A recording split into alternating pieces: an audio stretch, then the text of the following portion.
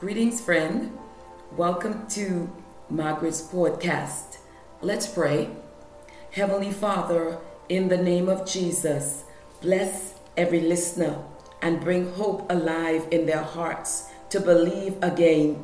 Now, may the words of my mouth and the meditation of my heart be acceptable in thy sight, O Lord, my strength and my Redeemer.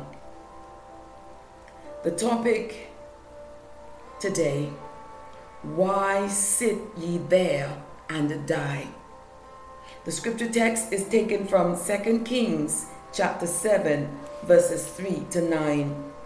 Verse 3 reads, "And there were 4 leprous men at the entering in of the gate, and they said one to another, Why sit we here until we die?" Verse 4, "If we say we will enter into the city, then the famine is in the city, and we shall die there. And if we sit still here, we die. Also, now therefore come, and let us fall into the host of the Syrians. If they save us alive, we shall live, and if they kill us, we shall but die." Verse 5, "And they rose up in the twilight to go in unto the camp of the Syrians. And when they were come to the uttermost part of the camp of Syria, behold, there was no man there." Verse 6, "For the Lord had made the host of the Syrians to hear a noise of chariots and a noise of horses, even the noise of a great host. And they said one to another, Lo, the king of Israel had hired against us the kings of the Hittites and the kings of the Egyptians to come upon us." Verse 7, "Wherefore they arose and fled in the twilight and left their tents and their horses and their asses, even the camp as it was, and fled for their life."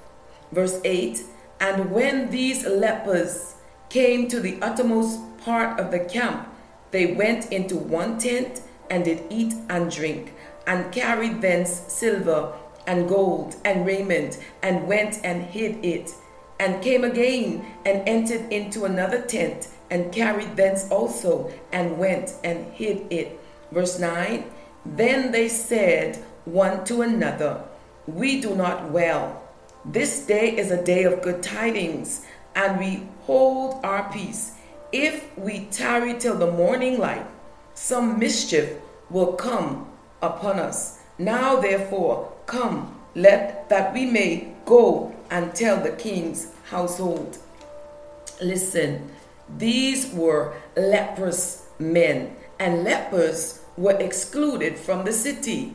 They were to be avoided by all, and they were probably ignored by the invaders and perhaps had been left to their fate. Think about this. The famine was throughout the land.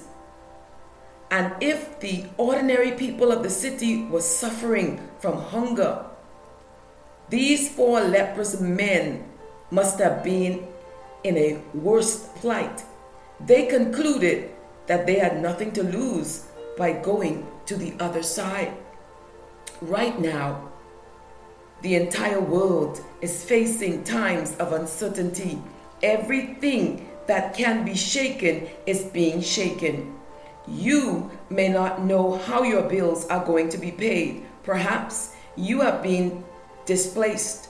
Your source of income may be gone also.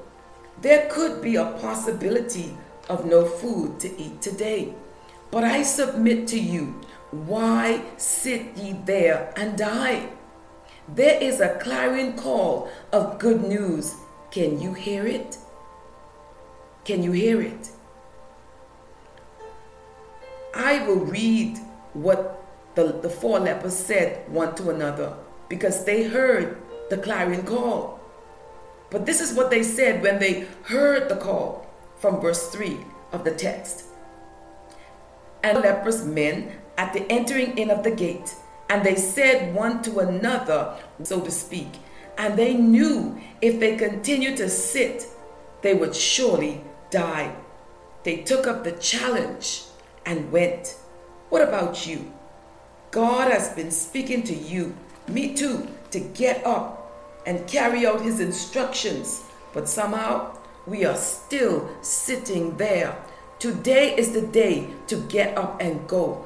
Go and do what God has instructed you to do. Me too.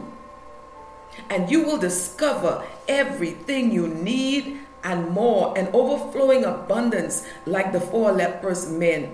Go and tell the good news. Share the fortune God has given you with others. The 4 lepers knew that after hiding their stash of good fortune, that if they did not go and share the good news, God would punish them.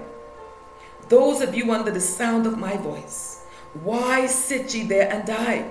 Abba Father calls you right where you are to get up and go. Go and do what he mandated you to do. Go where he has sent you, and you shall have no famine or lack in your life. Let's pray.